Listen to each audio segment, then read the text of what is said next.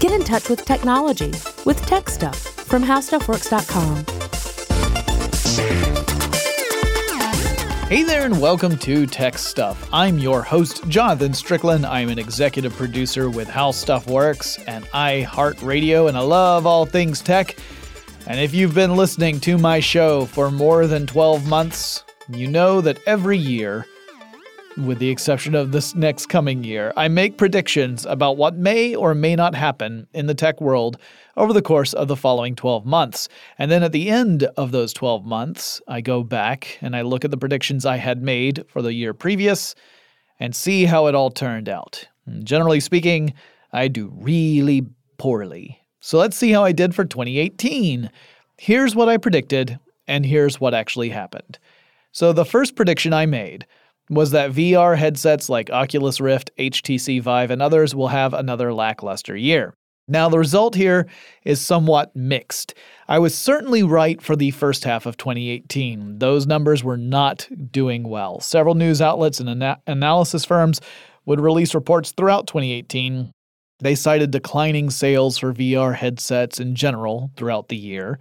The Oculus Go was an exception in the first half of the year. It saw some growth early on, but still not a crazy amount. Reports have cautioned that this does not mean VR is going to fizzle out again the way it did in the mid-90s, but rather that the market is still finding its foundation. It's still figuring out where it is. And there was an upturn in the third quarter in 2018, bolstered largely by holiday sales and particularly the PlayStation VR headset. Things were even worse, however, if we're talking about VR headsets that don't have a screen. So, in other words, I'm talking about the headsets that you use in connection with a smartphone that's running a particular app. So Samsung's Gear VR headset year-over-year sales were down by 58.6%. That's dreadful. Some of the more recent Samsung smartphones don't even support that particular feature, which suggests the company may be extricating itself from the VR market entirely. So the only headsets that were doing well, not even well, but weren't losing ground like that were the tethered ones. Back to that third quarter.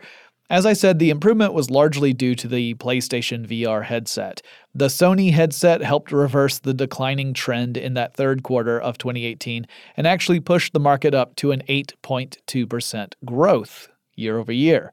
Or a quarter over quarter, I guess. The PSVR headset sold 463,000 units total. That's an increase of 26.3% over the previous year. Oculus would follow in second place, and HTC held up third place by the end of the year.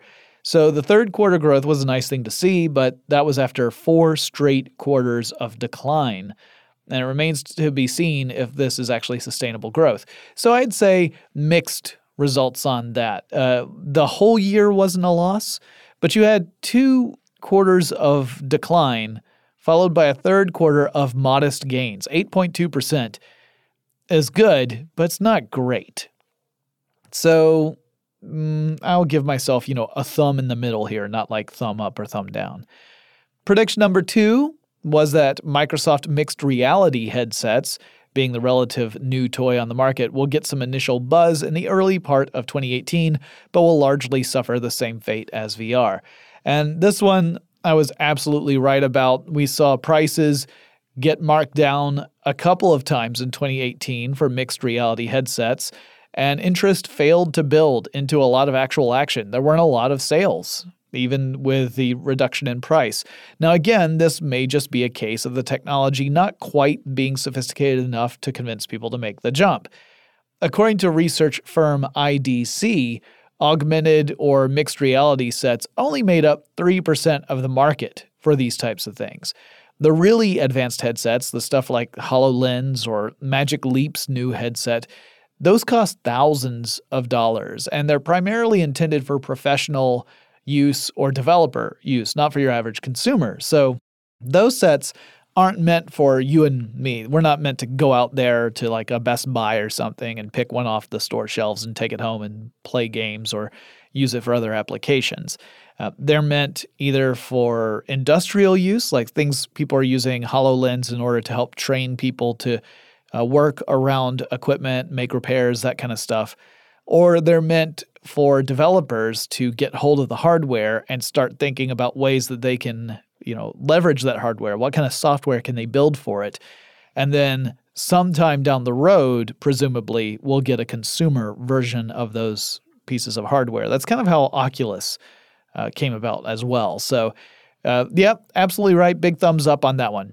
Prediction number 3 was that we would see autonomous car service rolled out for real, not just as a limited test case, in at least one market in the United States before the end of 2018. This was a pretty aggressive prediction that I made. As it turns out, I think this is another thumb in the middle situation. I would not give myself a full thumbs up, but I don't think it's a full thumbs down either. I think, if I'm being totally honest, I just barely missed this one because Waymo One, which is a driverless car service from the Google spinoff Waymo, launched in Phoenix, Arizona. So that did happen this year. However, as of the recording of this podcast, it is a very limited launch. It is not, it's not widely available to anyone. Only people who signed up to be quote-unquote early riders with the service are actually eligible to use it. And it works pretty much like any ride-hailing app, in that users would select a pickup point and a drop-off point. The only thing that's different is that the vehicle that comes to pick them up is a driverless one, although there is a safety operator behind the wheel, because we're not quite at the point where I think any company would be comfortable in having a truly driverless car go and pick people up and then potentially get into an accident, and then you've got an enormous lawsuit on your hands. So we're not even at the point where it's a real robot car with no human behind the wheel at all. The early rider program is limited to just 400 people, and the area of service is also geofenced, which means the cars will not go beyond certain designated areas. Their service is limited to specific regions. So it's a very contained case. And Waymo's pitching it like it's an actual launch, but really I would say this is a pilot program, or maybe I should say a pilotless program. So with all the qualifiers, I don't think it meets the level that I had imagined when I made that prediction last year. But still a lot further along than what the more pessimistic version of me thought might happen. The pessimist in me thought we won't even see this much of a rollout, so to speak. Now, I think it makes way more sense to do this deployment this way rather than just try to jump in wholeheartedly. That would, to me, seem to be irresponsible. So I think this is the better choice, but it's really more of a closed beta program. Okay, so that was a thumb in the middle. Prediction number 4. Congress will give the nod to the Disney 21st Century Fox acquisition after several months of discussion. Disney will hold a 60% ownership of Hulu, but will still go ahead in developing its own streaming service on top of that. Okay, that's a big thumbs up for me. I mean, I would also say this was not a particularly bold prediction. It was pretty much writing on the wall kind of stuff. I mean, there could have been pushback from the U.S. government on the acquisition, but based upon who's in the various branches of government, I thought that was unlikely, largely because they are pretty friendly to big business. So the $71.3 billion acquisition was approved by the United States government in June of 2018, and company shareholders also approved it in July 2018. So first, the government said, we don't have any problems with this. Then they went to the shareholders and said, are you guys cool with this? They said, totes. And then it went on. So technically, the closing for this acquisition has not happened yet. It will actually happen on January 1st, 2019. And yes, Disney does still plan to launch its own streaming service called Disney Plus, and it will also oversee Hulu. It'll have controlling interest or controlling stake in Hulu.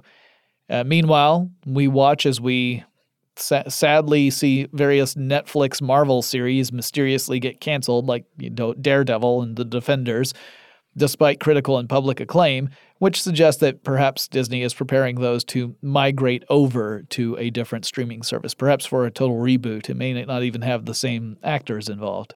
We aren't quite sure what Hulu is going to look like following this acquisition, even now. Right now, before the acquisition is complete, Hulu technically has three major owners.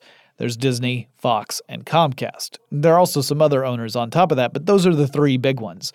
So with the acquisition, Disney will hold the majority stake, and that might mean that Comcast and NBC will be less eager to form agreements for the properties that they have to air on Hulu.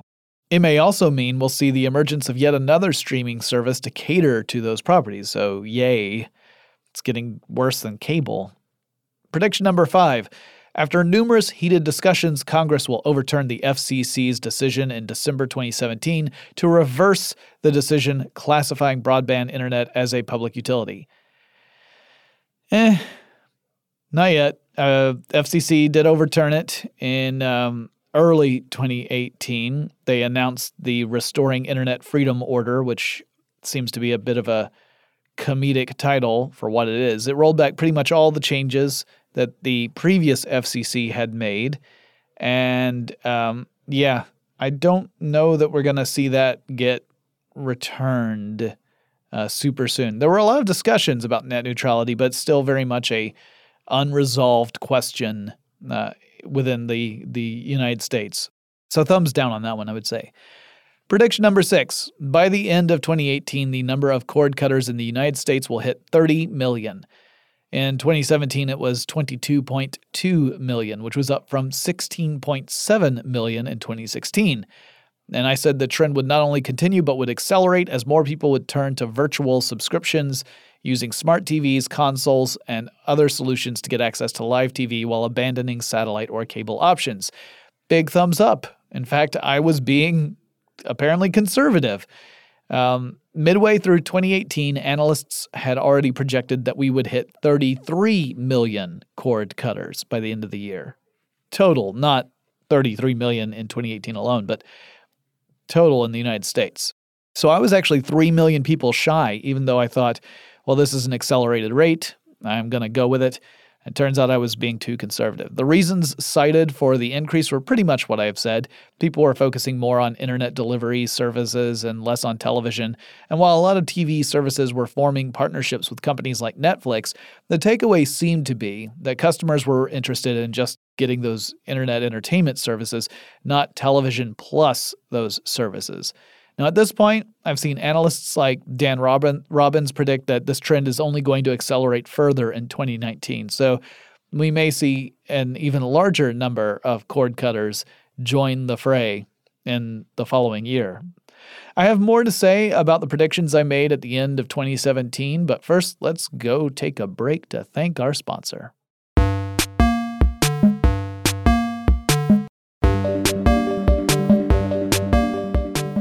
Prediction number 7. There will be at least one, probably more, security breaches on the scale of the Equifax breach in 2017. Because while we pay a lot of lip service towards security, it's way easier to talk about being secure than actually doing it. Plus, we're human beings, and we're wacky, yo. So this is another big thumbs up. Unfortunately, I wish it weren't. But we had so many data breaches that happened in 2018, or were made public in 2018. Some of the data breaches actually happened years ago, but we didn't find out about them until this year. So let's go over some of the big ones, shall we? I'm just going to concentrate on the ones that were larger than Equifax's breach. That one affected an estimated 143 million people. So while I'm going to look at some big ones, just know that there were also a whole bunch of other ones. They just didn't hit the 143 million victim mark. So, in February 2018, just 2 months into the year, and we hit one, an unauthorized party, and that's how they defined it, gained access to user information belonging to people who had the MyFitnessPal app, that includes me, and the data that the unauthorized party got access to included encrypted passwords, email addresses, and usernames. The estimated number of people affected, 150 million. A data security expert was poking around on databases belonging to the data broker Exactus, and they found a database that had information on pretty much every U.S. citizen in it. That was actually a quote from a news article about this event. It was publicly accessible. In other words, there was an unprotected, unsecured database containing information about people. This is beyond a breach. This is like leaving the vault door open in the bank. The estimated number of people affected is 340 million people. Yikes. Then in September, we learned about a data breach in the reservation database for Marriott Starwood hotels, which may have exposed the information of 500 million people, 500 million people. And that includes stuff like passport numbers, reservation dates, payment information, and more. So there are a lot of not just data security things, but privacy issues, tons of problems there. The largest was one that didn't get a whole lot of coverage in the United States, but it was phenomenal in its scope. It made the 143 million people look like nothing in comparison. It affected India's government ID database, which in turn meant that it affected the information of around 1.1 billion people. That's billion with a B. It was all made accessible. The fault lay with a state-owned utility company. They had an unsecured API, which gave backdoor access to all of this information. So if you got hold of this API, which you should be able to do, it's an application programming interface, it's meant for developers to get hold of, they could get this access to all the information, including ID information, biometric information, information on connected services like bank accounts. It's mind-boggling in scope and impact. 1.1 billion. So yeah, big thumbs up on the prediction, big thumbs down on how bad all this is. Prediction number 8. Apple's next iPhone, which I'm betting won't have a number associated with it, will be an incremental upgrade to the iPhone X or iPhone X. Johnny Ives has once again taken the helm of design over at Apple, but his influence isn't likely to be seen in products for another generation or so because it takes more than a year of work to produce one of these things. So, in other words, when the iPhone X debuted, the next iPhone was already well in development at that stage. And this was another one that was a gimme, I think. I got it absolutely right, so another thumbs up. But I don't think this was necessarily a very courageous or outgoing or crazy prediction. It was kind of, you could see the writing on the wall. So the iPhone XR and the iPhone XS are incremental evolutions of the previous models, or if you prefer, XR and XS. Apple has phased out those previous models much earlier than it had done with older iPhone models, which was interesting. I guess the biggest change in the design was the notch. That's the section at the top of the face of the phone where the camera and sensors are. Other smartphones have since adopted that notch approach, which can sometimes encroach a bit on the screen if you're trying to watch something in widescreen format. But yeah, no super revolutionary iPhones came out in 2018. Prediction number 9. While we'll see a rise in cord cutting, which will have a big effect on advertising, we'll also see a rise in ad blocking online. This will encourage more sites to use ad blocker detectors, which will likely inspire more people to file lawsuits against such practices, and it's going to be a big mess. And it will bring the question everyone is worried about closer to the foreground, which is how do you make money creating content on the internet in a way that doesn't alienate your audience or your customers? This one, I would say, I'd say my thumb was pointing more down than up, maybe somewhere in the middle, but kind of leaning downward. The trend has continued, certainly. Many sites are using what ad blocker services called ad blocking walls. And that's lines of code that detect if someone is using an ad blocker. If they're using a browser, they're trying to connect to a web page, there's detection that the client request, that is the browser, is including an ad blocker. And that means the server will send a pop-up window or something similar saying, like, we see you're using an ad blocker. Could you, not do that? Or whatever. Or even going so far as to block you from being able to see the site at all until you disable the ad blocker or whitelist the site. Now, according to the team behind AdBlock Plus, which is a fairly standard response here, they could block those messages, But they choose not to because they feel it's important that people understand that revenue has to come from somewhere. We have to find some way to pay for the content we access, or else everything falls apart. Because if you don't have any money, like if you're not making money from people coming to visit your content, you have no way to pay the people who make the content. And most people are justifiably not super cool with the idea of creating stuff for free because, as it turns out, you can't pay the rent that way. You gotta make a living. I do this podcast. If we didn't have advertising on this podcast, then this podcast wouldn't make money. And then there'd be no money made to pay my salary, which means I wouldn't be doing this. I'd have to do something else in order to make money so I could make a living.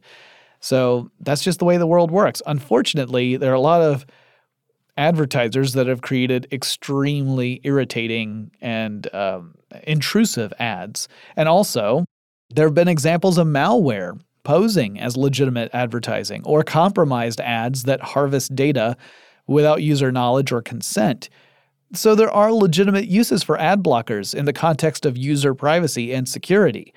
I can't blame someone who says, I use an ad blocker because I'm scared that if I go to a website that has one of these compromised ads on it, I could end up with malware on my computer, or I could end up with my information stolen without my knowledge. Those are legitimate concerns, and they're definitely things that have to be addressed.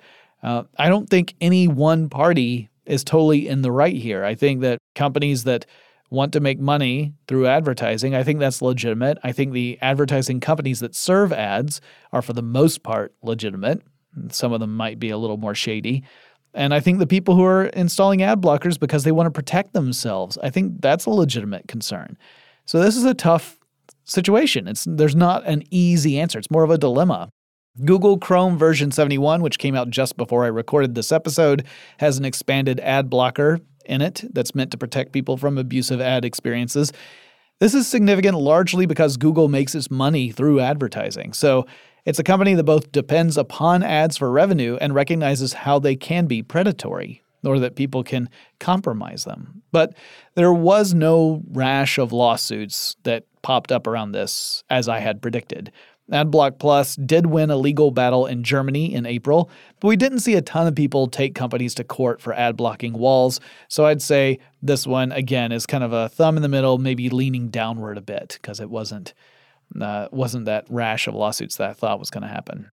Prediction number 10, that we were headed toward a subscription service crash, in which we would see such a saturation in the market for subscription-based entertainment services. I'm talking about stuff like Netflix, Hulu, YouTube Premium, that kind of stuff, that there would be a general backlash. And I said, I think we'll get through 2018 before this happens, so I was couching my bets here, but things will be heating up toward the end of the year with more consumers disenchanted with how many different competing services there are and what they're expected to do to get all the content they want.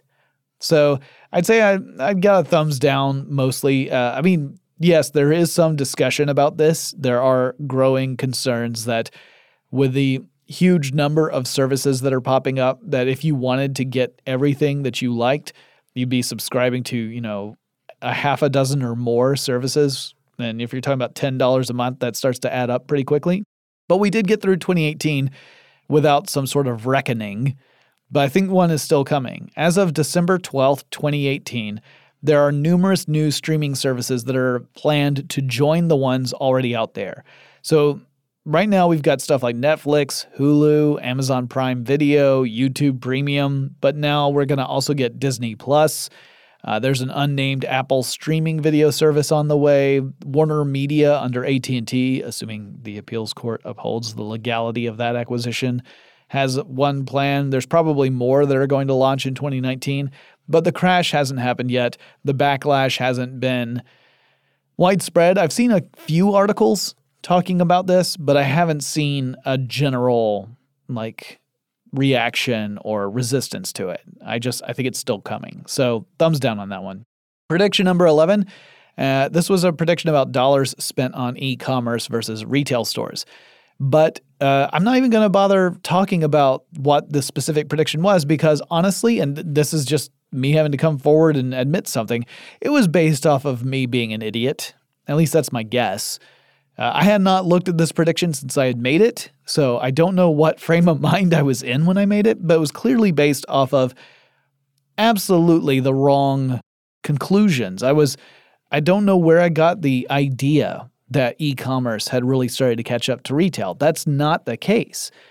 E-commerce is growing year over year, but it makes up less than 15% of all dollars spent in that sense. Like retail is still way, way ahead.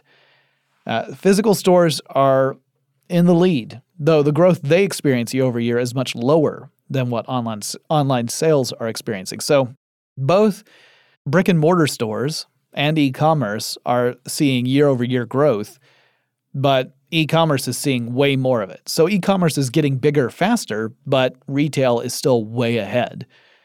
Maybe that was my mistake. Maybe I was looking at growth figures rather than the overall figures. And that's a good lesson for me to learn. E-commerce sales could increase by 150%, and retail sales could increase by just 2%. And maybe that's what I was thinking, was that because e-commerce sales were increasing so fast. By the way, I was just making up those numbers. But let's say e-commerce sales are increasing so fast, they're ahead. That's not what that means. It just means they're growing faster. And I know all you know that. I'm reminding myself that. It's a weird mistake I made. I don't know what I was thinking. So this prediction was so incredibly wrong that it's not just thumbs down, it's everything down. I mean, I don't know. But it just reminds me I am human. I make mistakes. It's embarrassing, but I decided I had to at least acknowledge it. Let's move on before, I just throw myself at the wall. So prediction number 12, Google will start to roll out Wi-Fi-based internet services to some cities, similar to how it rolled out Google Fiber, but with the goal of having faster deployment. The company will encounter similar issues involving where they can set up their transmitters, their towers, but it won't be nearly as tough as it was to get clearance for stuff like utility pole access. This is another thumbs down. It did not happen. Google Fiber is still sort of kind of a thing in the places where Google actually began to deploy Google Fiber. There's still service there, although I read a report that a lot of that service went out in Kansas City just before the recording of this episode. But the company has pretty much put a stop to doing more of that. They've said they're not going to deploy in any other cities. They never did really fully deploy in Atlanta. Last I saw, they still say they're going to get around to it, but I haven't heard anything definitive about that. It hasn't made moves to build out wireless services either. However, 5G technology is right around the corner. That's the next generation of wireless data transmission technology, so we might see many companies jump in to provide wireless broadband connectivity and shake up the market. There are already talks about laptops and other technologies having 5G capability baked into the systems. I'm sure I'll see more of that when I go to CES in January 2019. But don't hold your breath because it's still going to require building out the infrastructure to support all that. We probably will see some of that coming online in 2019, but I suspect most of it won't happen till 2020. Well, I've got a little bit more to say about the predictions I made for 2018, but before I get into that, let's take another quick break to thank our sponsor.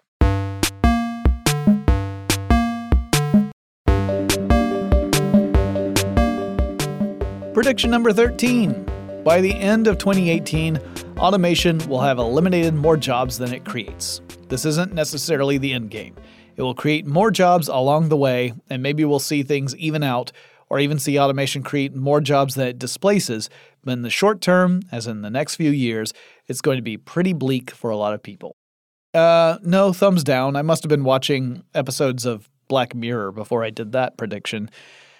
Automation did not eliminate more jobs than it created in 2018, not by a long shot. There are increasing concerns about the impact increased automation is going to have over the next few years, not just from eliminating jobs, but also in how automation will incorporate into jobs, whether it'll end up being more profitable to do that. The effect it might have on things like unionization is also a concern, and there are other concerns as well, but it has not eliminated more jobs. than it created, that is. Gartner still predicts that by 2025, 1 out of every 3 jobs will be done by robots or computers or some combination of those. But it also says that starting by 2020, AI will be creating more jobs than it eliminates. So while we will have a robot or AI taking over 1 out of every 3 jobs, in general, there will be more jobs for everyone, not just robots, but for people. And that these technologies will be used to help companies become more efficient and profitable, but not necessarily at the expense of human employees. Rather, the machines will help humans do their jobs, not make humans superfluous. So that's great. That's a very optimistic view of what automation will do. And it's very different from the fears that have been talked about over the last couple of years. Here's hoping the optimistic one is right. Prediction number 14. The trend that started in 2017 of women stepping forward to reveal how they have been mistreated, abused, and worse will sadly continue in 2018. I say sadly not to suggest these women shouldn't come forward, but rather that I suspect the problems they've experienced are deeply ingrained in our society in general and the tech world in particular. I expect we'll see a dozen or more major stories about harassment or worse in the technosphere in 2018. My hope is that through these stories, we can shake things out to make a better environment for everyone moving forward. It's going to be painful, but absolutely necessary. Yeah, that definitely happened. That's another, I hate to say thumbs up because I didn't want this. This is another prediction I didn't want to be true. I just felt pretty certain it was true. And the Me Too movement really took center stage in many arenas, not just the tech industry. The entertainment industry certainly had its share as well. Not even the overall business industry was the only place where this happened. We saw it everywhere, and it absolutely should. I want to be clear about that. The Me Too movement should take center stage because, honestly, it harms everybody if we don't address these problems. And that includes just acknowledging that there are, in fact, problems. If we say, no, there's no problem, we're making things worse for everyone. By acknowledging the problems, by confronting the fact that they exist, and then working to resolve them and to prevent those things from happening in the future, we can create a better environment for everyone, not just the people who are being victimized. But the people who are being victimized, if things are better for them, then they get to do better things. They get to contribute more back to society. So we all benefit when we improve things. This isn't just a, not all men type of argument sort of thing, which is, by the way, I'm exhausted hearing about that.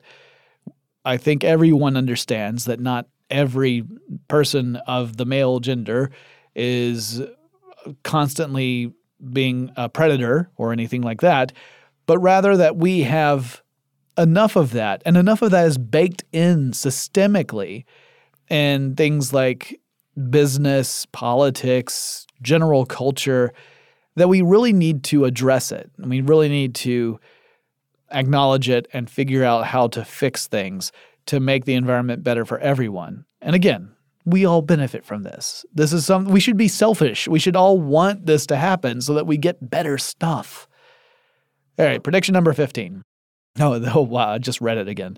Yeah, this one was dumb. Star Citizen will not emerge from beta in 2018, which seems the safest bet ever. Star Citizen is a computer game. It was kickstarted in 2012. It also has had various ways of raising money. It raised more than $170 million. In fact, that number is old. That's a year-old number. That was from when I was making these predictions. But it's a persistent science fiction game. It sold spaceships and the possibility of purchasing in-game real estate. It also had facial capture technology so that you were supposedly going to be able to transmit your expressions onto your character, that kind of stuff. This is kind of like predicting water will continue to be wet. Star Citizen is still in development. It has not been released, so big thumbs up here. However, I do want to say a little more about it. The most recent version of Star Citizen, which has parts of the game finished, has the designation Alpha 3.3, so it's not even in beta. But while it's still in development, there are parts of the game that are playable. People who supported it and are in the alpha can actually play those parts of the game.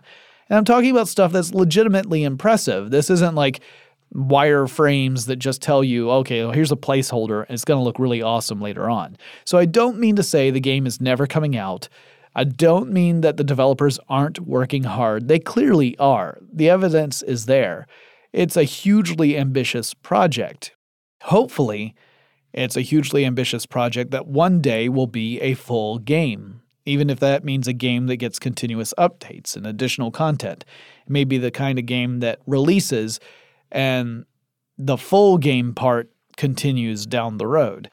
I'm hoping for that. Right now, it's still one of those things that people are kind of worried will always be in development and never be released.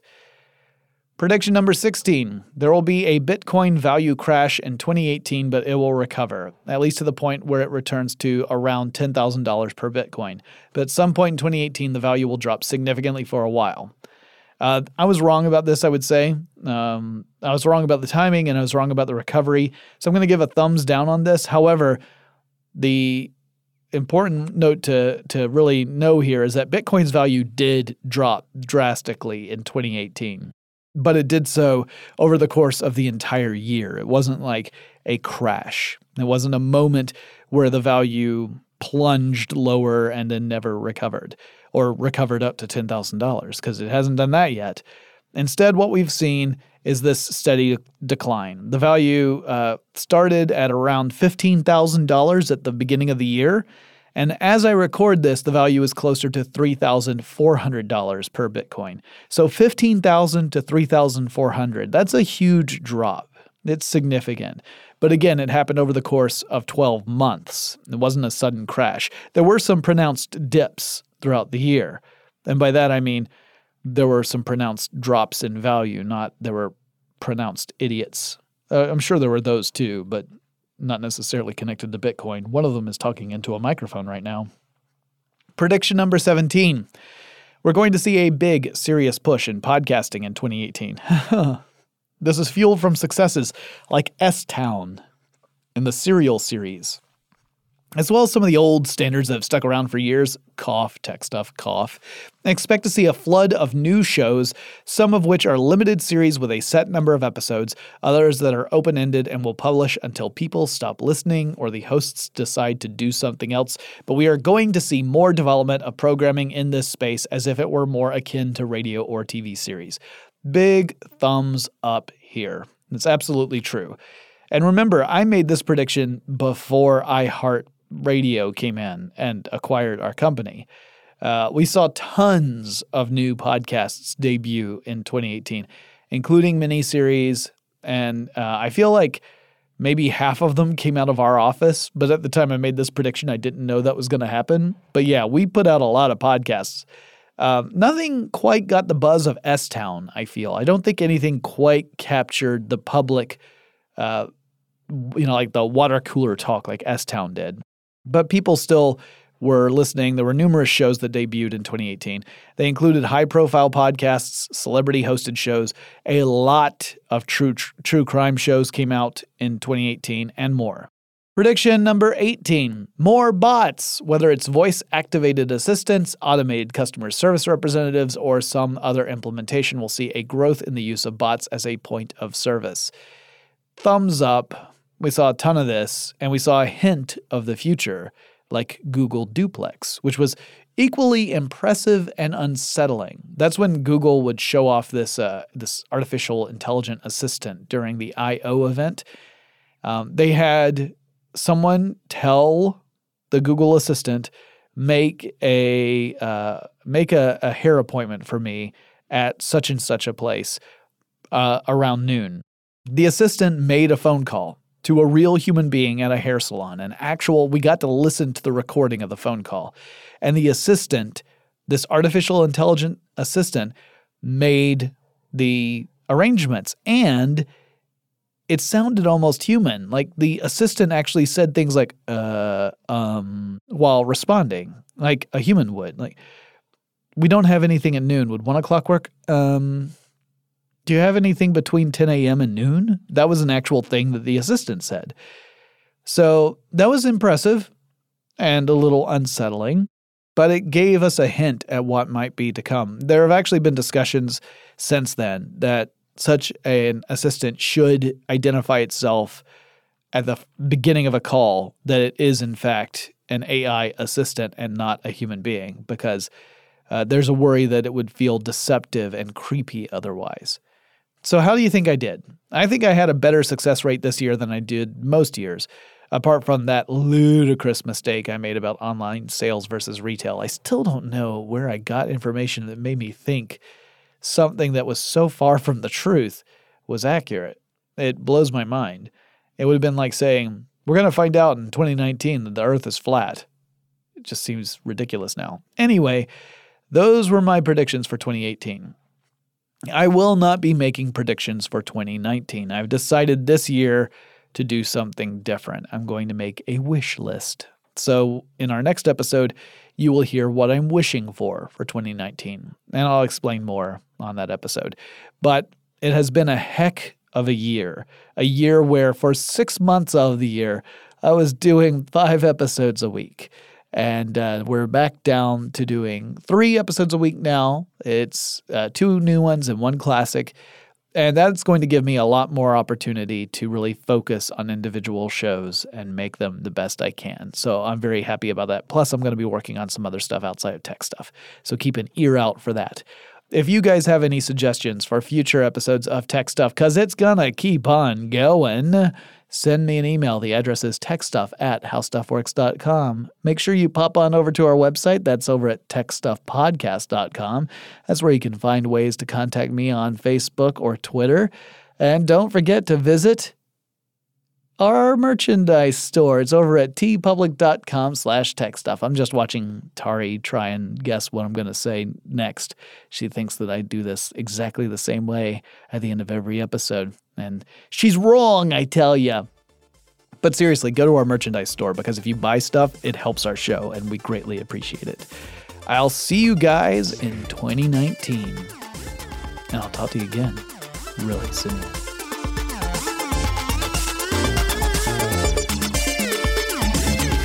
For more on this and thousands of other topics, visit howstuffworks.com.